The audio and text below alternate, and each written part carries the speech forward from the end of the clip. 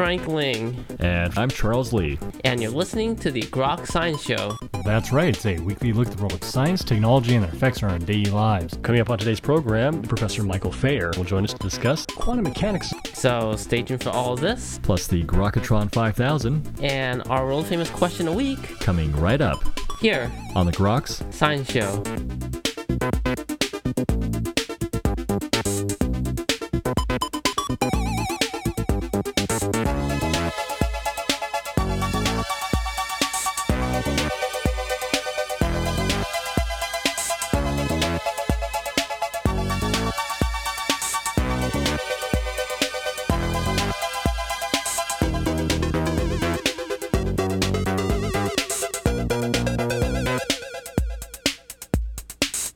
Welcome back to the Groks Science Show.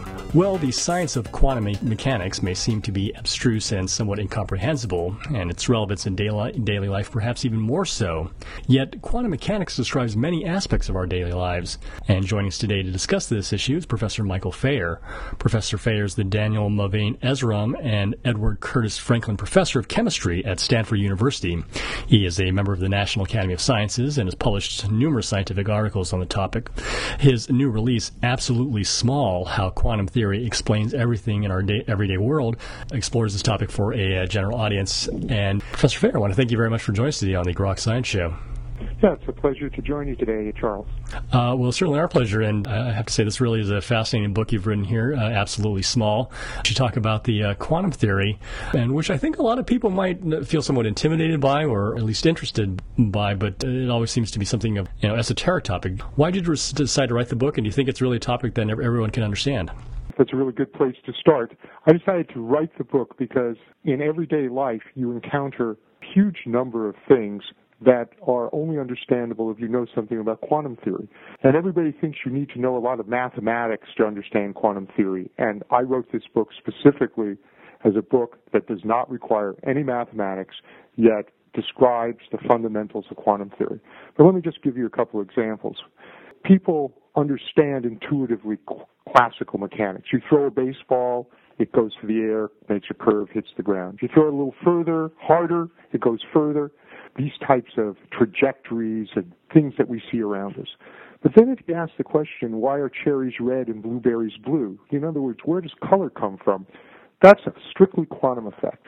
If you want to know something or understand something as straightforward as you turn on your electric stove and the element gets hot and then glows red, that's two quantum effects. So much in everyday life, actually, when you look around you, involves quantum theory.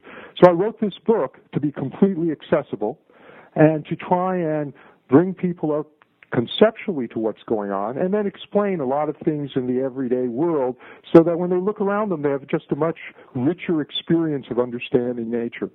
You grow up with intuition that's classical mechanics. What's classical mechanics? It's the things that allow you to build bridges and airplanes and land a vehicle on Mars. And it's great. It works wonderfully. We wouldn't be building skyscrapers or any of the other marvelous things that we have without classical mechanics. The mechanics developed before 1900.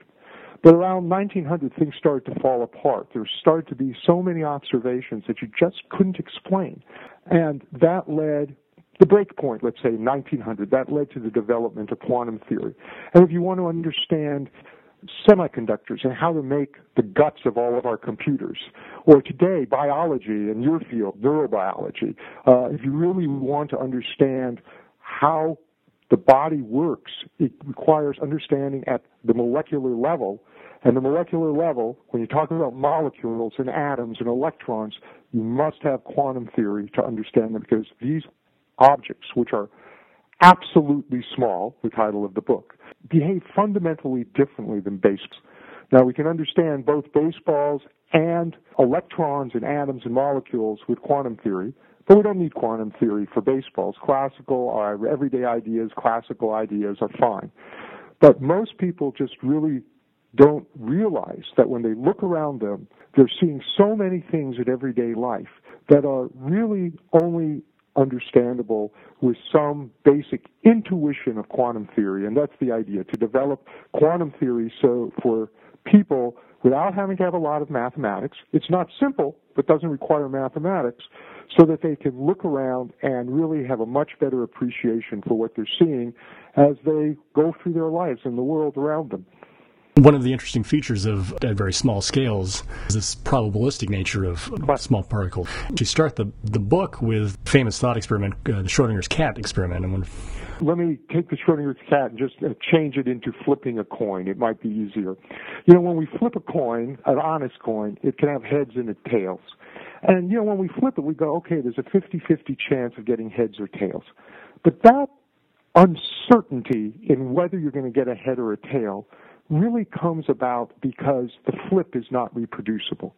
I could build a machine that would flip a coin so precisely that I could set a dial, and if I wanted it to come out heads, it would come out heads, and I wanted it to come out tails, it would come out tails. So in flipping a coin, the randomness is really just because what you're doing isn't reproducible. But the amazing thing about quantum theory, when you start talking about electrons and atoms and molecules, you can do the exact same experiment. You can start out everything exactly the same and do something, and the result will not be the same. And it's not because you haven't controlled it well enough. It's not because, you could improve your experimental method and things would then become predictable. It's because inherent in nature, intrinsic in nature, is a type of uncertainty. And it's actually pretty easy to understand, and that's what the title of the book is. Early on in classical mechanics, there was a fundamental mistake made about size. We usually think of size in terms of large things and small things, and things are just relative. You have a big rock, you have a small rock. Well, it's small by comparing it to a big rock. It turns out that size is not relative. Size is absolute. And this was first formulated in detail by the great quantum theorist Dirac. And what he said to us was that there was intrinsic in nature a minimum disturbance that accompanies any kind of measurement or observation, whether you're looking at a baseball or an electron. And of that minimum disturbance that can never be overcome by increased skill of the experimenter. A million years from now, with better technology, we still will never overcome this. If that tiny little disturbance is negligible, then the object is absolutely big. But for electrons and atoms and molecules, that minimum disturbance that comes along with making a measurement is not negligible. So here's the big deal. The act of looking at something fundamentally changes it. So you can know what a quantum system is doing as long as you don't try to see whether it's actually doing that. As soon as you go and look to see whether it's doing what you might think it's doing, it changes. And the result is that that change may have a whole bunch of outcomes.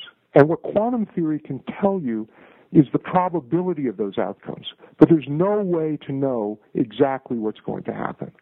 And this really is fundamentally different than classical mechanics and required the development of this whole new theory to be able to work with this, extract information, and in the end build all sorts of devices like all of the microelectronics that we use in our computers are based on quantum effects.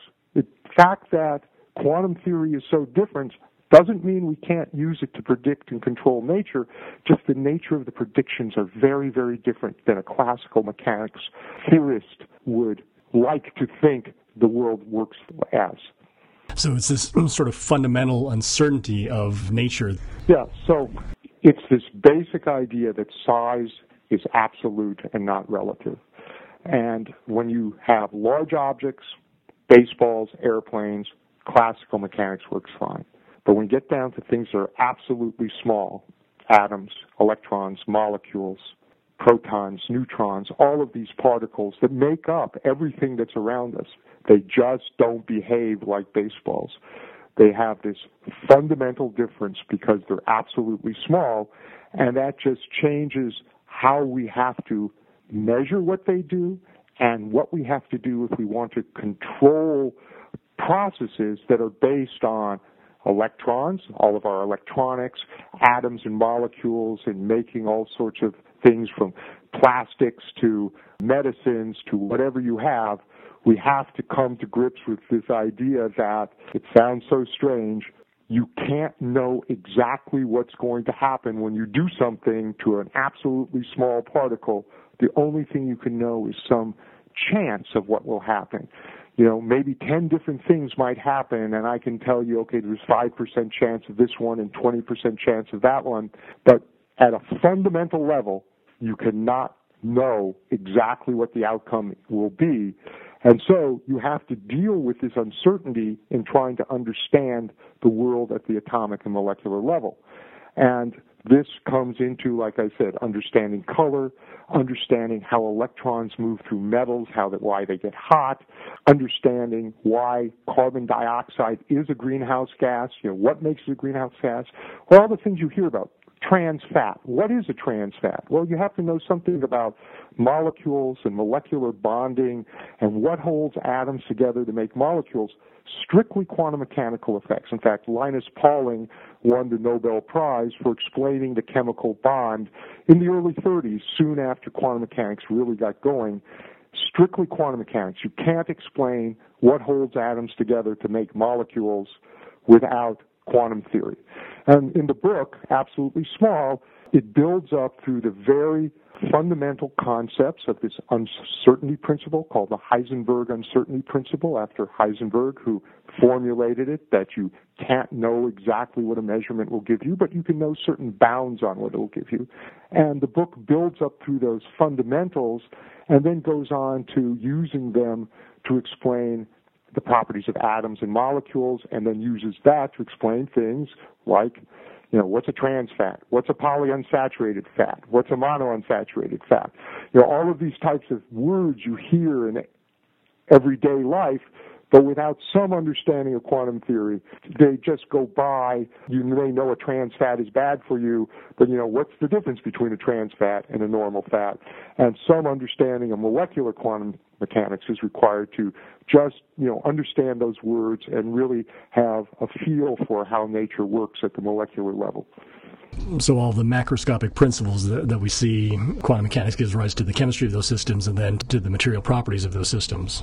Absolutely. Mm-hmm. And this comes down to things as diverse as designing molecular materials like plastics, polymers, to understanding the properties of how one metal adheres to another. In jet engines, they're really complicated interface problems. The inside of a jet engine gets very, very hot.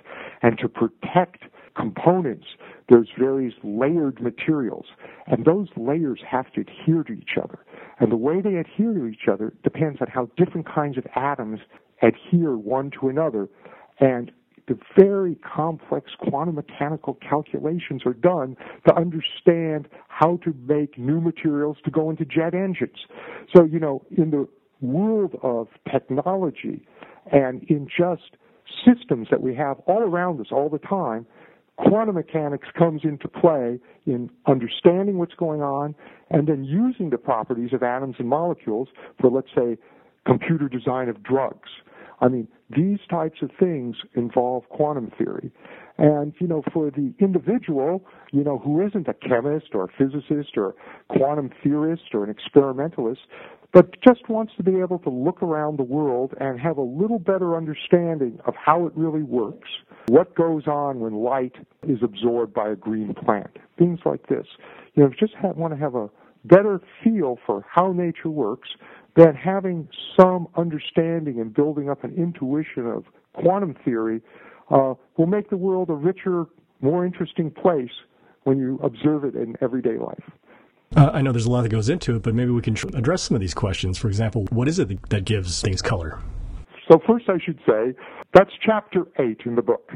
So there's 7 chapters that go before that, so I'm going to skip over them and try and, without developing all of the conceptual ideas that get there, put it this way. Imagine just a regular racquetball court, but we're going to make it a perfect racquetball court. And what I mean by perfect, there's no air resistance, there's no gravity, the walls are like infinitely massive and hard, and the ball is just this perfect elastic ball. So in this racquetball court, you hit the ball, It hits the wall, and it starts bouncing back and forth between the front wall and the back wall of the court. And it'll just keep doing that forever because it's a perfect ball with perfect walls, no air resistance, no gravity. Now, in a macroscopic racquetball court like this, if you hit the ball a little harder, it'll go a little faster, it'll have a little more energy. You hit it a little less hard, it'll go a little slower, it'll have a little less energy.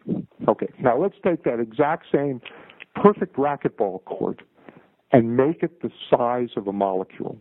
And instead of a ball, make it an electron.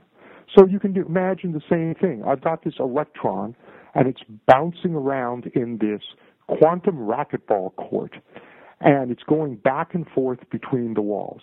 Now, here's where the quantum theory comes in. It turns out that the energy is not continuous, and this is where things get strange.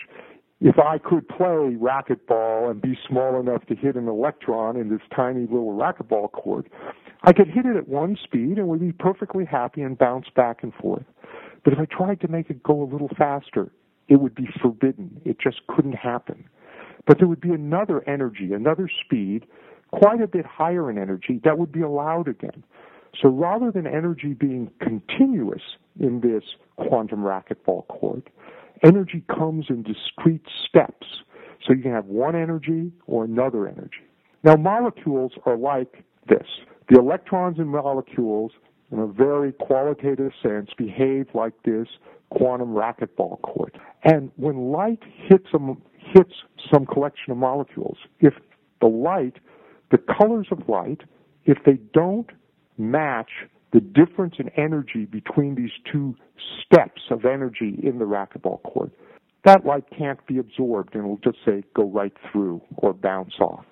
But let's say blue light happens to match the difference in energy between these discrete energy levels, then that blue light will be absorbed, and red light, let's say, will bounce off of the object because it can't be absorbed because it doesn't meet these discrete steps in energy, and so the object will look red.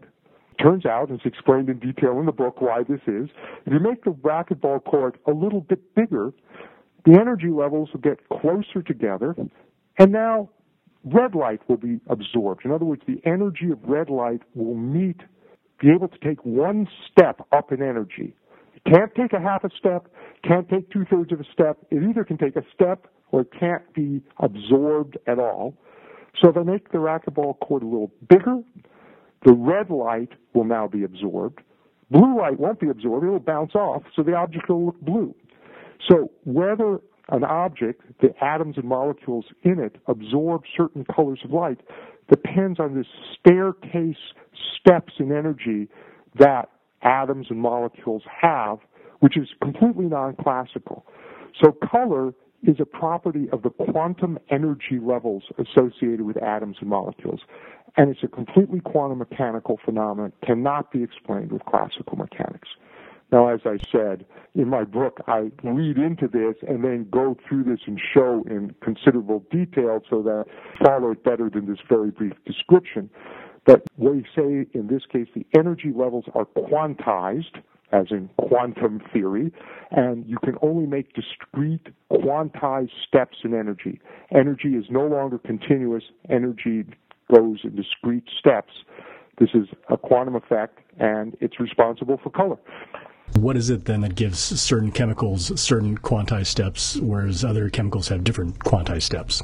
The first, simplest reason, if you have a bunch of molecules, different molecules, but they're the same type of molecule. See, molecules can be made up of many different atoms. So let's say I take a series of molecules made up all of the same atoms, and in some sense arranged the same way, but I make the size of the molecule bigger and bigger. It's really quite straightforward to show the bigger it is, in other words, the bigger this racquetball court is, the closer together the energy levels get. And red light is low energy, blue light is high energy. So at the simplest level, it's the size of the molecule that determines what color it's going to absorb. If it's larger, it'll absorb red light. If it's smaller, it'll absorb blue light.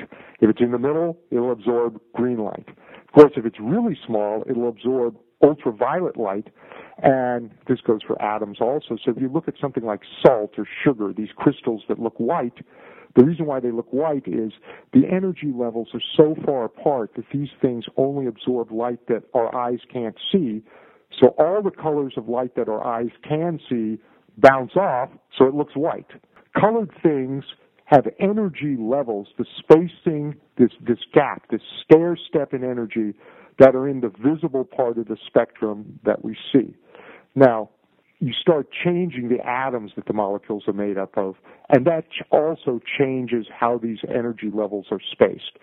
So for a series of similar molecules made out of the same kinds of atoms, the bigger it gets, the further into the red, the lower energy it's going to be able to absorb. But then you can change what atoms it's made out of, and then you get a whole new series, which again, size will be a very fundamental determinant of what color light it absorbs. Possible to explain quantum theory without a lot of mathematics. It gets harder on the radio when you also don't get pictures. So in the book, of course, there are lots of diagrams and pictures and illustrations of these things. So on the radio, without mathematics or pictures, this gets tricky. But different types of the way atoms are connected to each other affects these energy levels.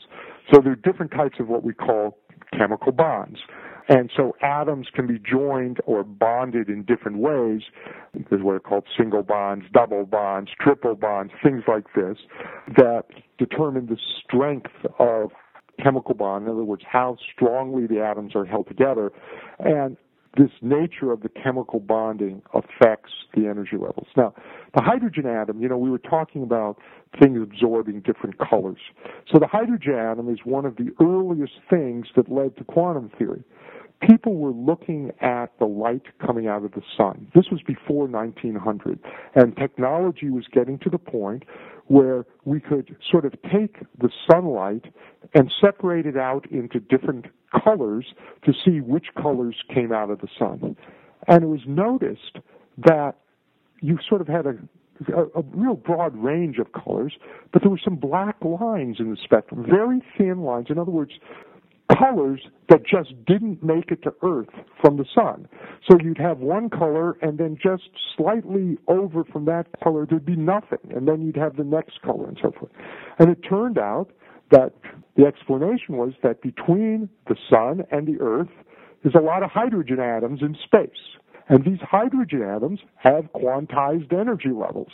So the sunlight passing through these hydrogen atoms, the colors in the sunlight that would match the difference in the energy levels of the hydrogen atoms would get absorbed and not make it to Earth. That made these black lines in what's called the spectrum. We use this now also when we look at stars. Stars very far away, the light has to travel a long way, and as that light travels through space, there's not only hydrogen that absorbs some of the light, making these lines, these black lines in the colors that you see, where you just don't see any color, but there are other molecules floating around in space. Spectroscopists, people who study the colors that are absorbed and emitted by atoms and molecules, we can actually deduce what's in interstellar space, what kind of atoms and molecules are floating around by the colors that don't get to Earth. So that gives us where the energy levels are. And since we know a lot of theory and we know a lot about atoms and molecules, we can say, these types of molecules must be floating around in space because I can tell from what colors don't make it to Earth. So the ideas of atoms and molecules and these quantized energy levels not only teach us about things on Earth, they teach us about things out in interstellar space. Very, very useful methods for understanding what's happening throughout the universe. There's a lot in the book goes into sort of applications of quantum mechanics. I'm wondering if maybe you can summarize some of those. There's a chapter about fats, the stuff that's in your food in the book. And it goes through and explains what's a trans fat as opposed to other fats and what's different about them and where they come from in processed food. They mainly come from processing food. And this really involves bonding. But let me just mention one thing, since we've been talking about quantized energy levels, as I said, quickly, and it requires a lot more explanation, which is in the book. Why is CO2 a greenhouse gas? We all know you burn oil or coal or gasoline and you produce carbon dioxide, CO2. And CO2 is a bad greenhouse gas, meaning it will cause the Earth to become warmer. Why is that? It's a combination of two really interesting quantum effects. One is called black body radiation, the first quantum effect that was explained in 1900 by Max Planck. And any warm object emits light. And this is the saying again, when you turn on your stove and it gets very hot, it glows red. And there's a quantum mechanical reason why it looks the way it does. Well, the Earth is sort of hot. I mean, it's not very hot. It emits certain colors of light, and those colors are in the infrared. So you can't see them with your eye. We frequently think of this as heat. So there's a spectrum that's being emitted by the Earth. And it turns out that CO2, if you want to think about it, that's carbon dioxide. It's got a carbon in the middle, and it's got an oxygen on either end. And if you wanted to think about it, think of your body as the carbon, and put your arms out, and your two fists are the oxygens. Well, it turns out that there's a quantized mode. It happens at just one vibrational frequency. So imagine waving your hands up and down. That's a vibration of the carbon dioxide molecule. That vibration of the carbon dioxide molecule happens at a particular energy that corresponds to a color that's right at the peak of where the Earth emits light. It's this infrared light. You can't see it. Think of it as heat. But the Earth emits this heat, and carbon dioxide, this vibration, this wagging up and down of the chemical bond, which is quantized and only happens at a certain energy, meaning it will only absorb a certain color, happens to have that absorption right at the peak of where the Earth is trying to emit heat back into space. So the more CO2 we have, the quantized energy levels of the CO2 just match perfectly to absorb a big hunk of the heat light emitted by the Earth with what's called black body radiation. So this is an example. We all hear CO2, carbon dioxide, is a greenhouse gas. But if you want to know why it's a greenhouse gas, then you need to have some idea of what black body radiation is and quantized energy levels, in this case, quantized vibrations. And just tries to take some examples of things you see around you in everyday life and say, okay, how does quantum theory let you understand this? So how do you build up an intuition? Really, the first part of the book is devoted to sort of developing those ideas that are different from classical mechanics, the uncertainty principle, the ideas that what you can and can't know, what you can measure and what you can't measure about atoms and molecules and electrons and these types of things. And so it takes a little mental gymnastics. It's not easy, but it doesn't require mathematics to get a very good conceptual understanding of quantum theory. Any more than when you throw a baseball, if you throw it harder, it goes faster, it goes further. You don't need to solve, Newton's equations to understand the flight of a baseball. Once you have some feeling for it, you can understand these things. And this is the same with quantum theory. You don't need to solve all the complicated equations to understand the basic principles of quantum theory and then to see how they come to play in explaining things around you in everyday life. The book, again, is called Absolutely Small, How Quantum Theory Explains Our Everyday World. Dr. Fair, I want to thank you very much for joining us today on the Grok Science Show. Thank you very much. It's really been a pleasure. And that's all for this week's edition of the Grok Science Show. Make sure you tune in next week for more from the world of science and technology. If you'd like to contact us here, you can email us at science@groks.net. For Grok Science, I'm Frank Ling. And I'm Charles Lee. Make sure you also see us on the web at www.groks.net. Have a great afternoon and keep on grokking.